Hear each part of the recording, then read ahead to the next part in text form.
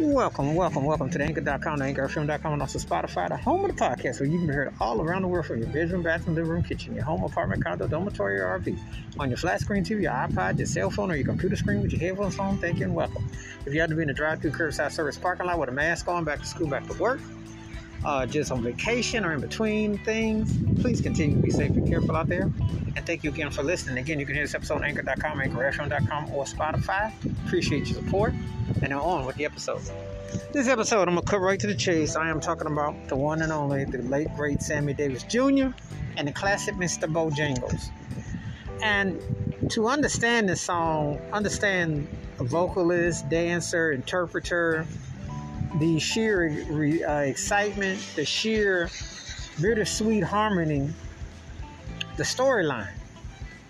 Just like a story within a story. You know, one of the things about crooner singers back in the day, the torch singers, the artistry of a particular era, bygone era, where you sung songs that were torch songs, you sung songs that made you feel things, you created songs that had movement, created songs that told a story, that pain was inevitable, despair was inevitable. However, a smile, an attitude, a divine drive was the charm, and that's one of the things that when you hear this particular piece, it has such a coldness, a country feel like a guy on his own, and yet everybody is applauding. It's a story, it's incredible artistry when you hear the song. And it's only fitting that Sammy Davis Jr., for my money, has got the version that really, truly captures it, because he was a tortured artist in a lot of ways, but a guy that kept his head up, kept it going, strong, defiant, despite all kinds of obstacles. And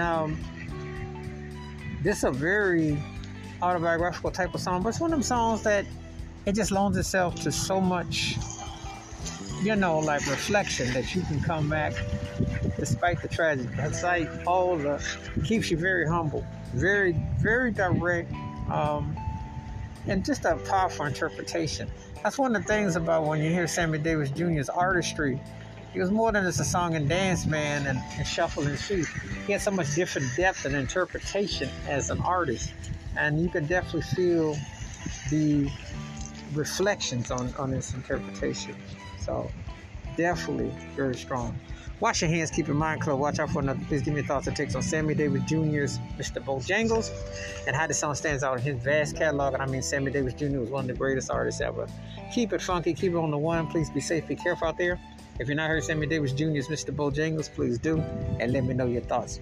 You can hear this episode on Anchor.com, AnchorFM.com, or Spotify. Please continue to be safe and well out there. The next time we catch you, I'm out.